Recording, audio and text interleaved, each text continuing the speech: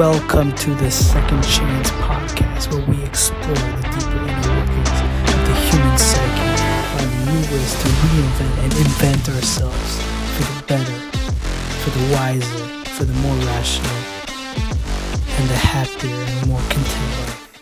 Western ideology that we need to control ourselves, we need to control our temptation, abstinence. The idea of controlling yourself, controlling the urge to go forward, comes from Christian and Judeo-Christian ideologies, and not necessarily brings out the perfect results. We know that in certain environments of closed temptation, the structures are completely closed to engage with the outside world, to engage with sexual temptation, and to engage with food temptation. Ends in result of first of all, bringing that temptation to light, and even a worse form, like the one who holds himself back from sexual temptation could eventually become the one who overindulges or indulges in the wrong way, the wrong criteria. There's a twofold reason to this. One is that you're contending with that which you hate, meaning the fact that you hate it means that you're always dealing with it.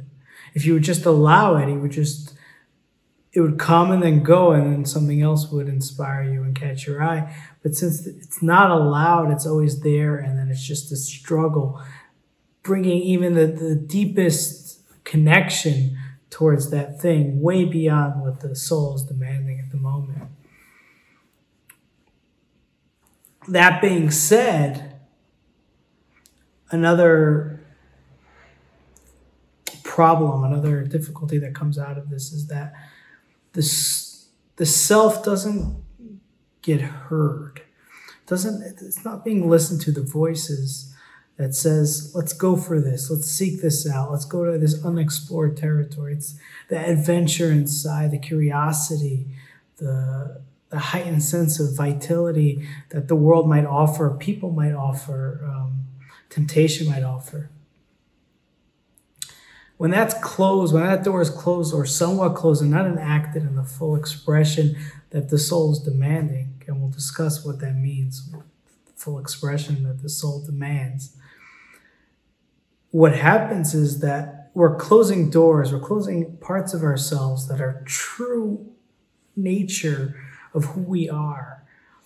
And we are not living fully with the oneness of us in the world.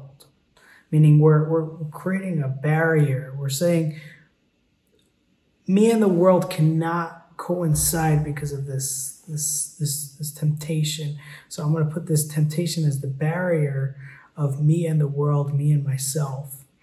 And with enough barriers, because there's a constant voice, so the temptation is not, when blocking the temptation, let's say for food, the blocking the temptation to overindulge in food, what results is this constant barrier between the voice that's calling for the craving of food, and then the self beyond that, or the self that's not that. And there's this barrier, and then there's like two parts to the self. There's the one that wants this and the one that doesn't, and there's a barrier, and things get shut off. And because the connection towards food is very deep and intimate, because it's coming from the stomach and the needs of the self and the survival, all those connections towards that voice are also in void, and the connection to survive gets kind of shut down. The connection to take care of yourself kind of gets shut down. And so many things get shut down, not just the temptation itself, because there's many strings attached to it, thousands, millions, billions.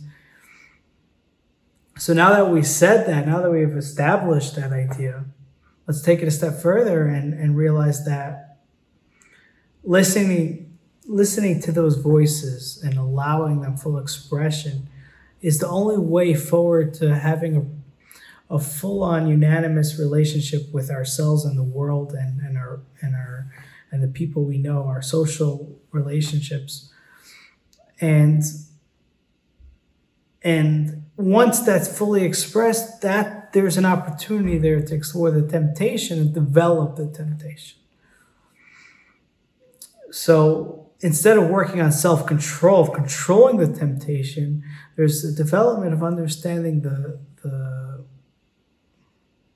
density of temptation itself, and evaluating new worlds within the temptation for the fact that the soul craves something like that to a point where you feel the need to cut it down means that there is a huge story that needs to be talked about, a new narrative that needs to be created, hundreds of narratives that need to be created, and they're all to your taking. And once you've developed those narratives, the temptation will develop with it, because you're having the conversation with the voice. The voice is saying, eat whatever you want, eat Kentucky Fried Chicken, eat whatever you want all day. And then there's that conversation of what's bringing me there. That conversation develops the temptation. Having that conversation will be a form of the answer to the need of self-control. Once you have the conversation, there's no need for controlling the self. There's only a need of developing your sense of life, and your temptations are a huge avenue, a huge radars, a huge signal to your sense of life. So it's a great start to go through your temptations and find the stories behind them, stories of why you're connected, and the stories of why we're all connected, and the stories of what it means for you, and so on and so forth.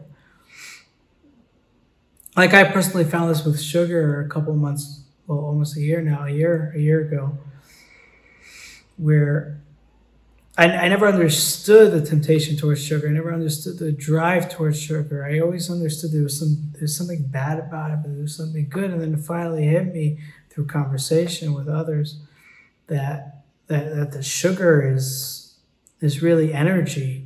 And we want sugar naturally because we want energy. We want sugar to go straight to the blood. It's basically the answer after food. It's basically the results of food. Sugar is the end results, and we crave it. And I also understood with that why it's bad for me, because I'm not allowing a huge component of who I am, my stomach, my metabolism to properly function. Instead, I'm bypassing that, almost like giving myself a feeding tube, instead of just allowing the process to happen.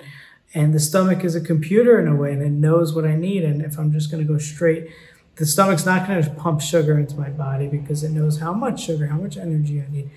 I'm not allowing the systems to function properly. I'm bypassing that. So every time I see sugar from now on, in some sense, I see that element of like, yeah, I crave it and it's good because I need it. But at the same time, I can't have it because it's not that I can't have it, but why would I want to bypass it and skip over my stomach? Let my mouth chew, let my throat swallow, let my intestines work its magic and to do what it's meant to do, because I have them, and I allow the flow of life to flow again. And then the sugar is like, okay, it's good, but I'm gonna wait for that sugar for my body to produce it instead of just quickly bypassing it, and understanding that I'm craving it because I want to get to that end result, but allowing the process to go. It's similar to like, I want it to be shipped and I want it to be at my house now, as opposed to like waiting, let the UPS, let the matters be, get your package to your house when it's ready and when it's the ample time that you get your item, even though you bought it. Like it's that allowing the system to run as opposed to wanting to bypass it and in result hurting myself. So I saw that with sugar, and there's just such an array of stories that could be developed if we're seeking that, instead of like the old age idea of controlling. There's no need to control. There's just a need of development. I mean, it's a story. It's a story, especially with sexual temptation. It's a story like why, what's bringing me, what's the goal, what's like really developing that story. It tells the fantasies in sexual regard is a huge story about a person, about society. For example, the idea of power and control, and in these worlds, like demonstrate the societal difficulty with those things, or it's the opposite. There's so much to develop in that regard, and in all regards. So that's what I'm pleading with you. I'm pleading with you to develop it instead of like just putting barriers and just not dealing with it. Or there's this idea of just like allowing the temptation to flow, fulfilling it at times, other times not, and just that's not the point. The point is there's a calling. It's not a voice. A temptation is not being drawn somewhere. It's not just temptation. It's being drawn somewhere.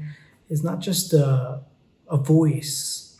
It's a calling, right? And when there's a calling, it's not you talking. It's the calling is coming outside of you towards you.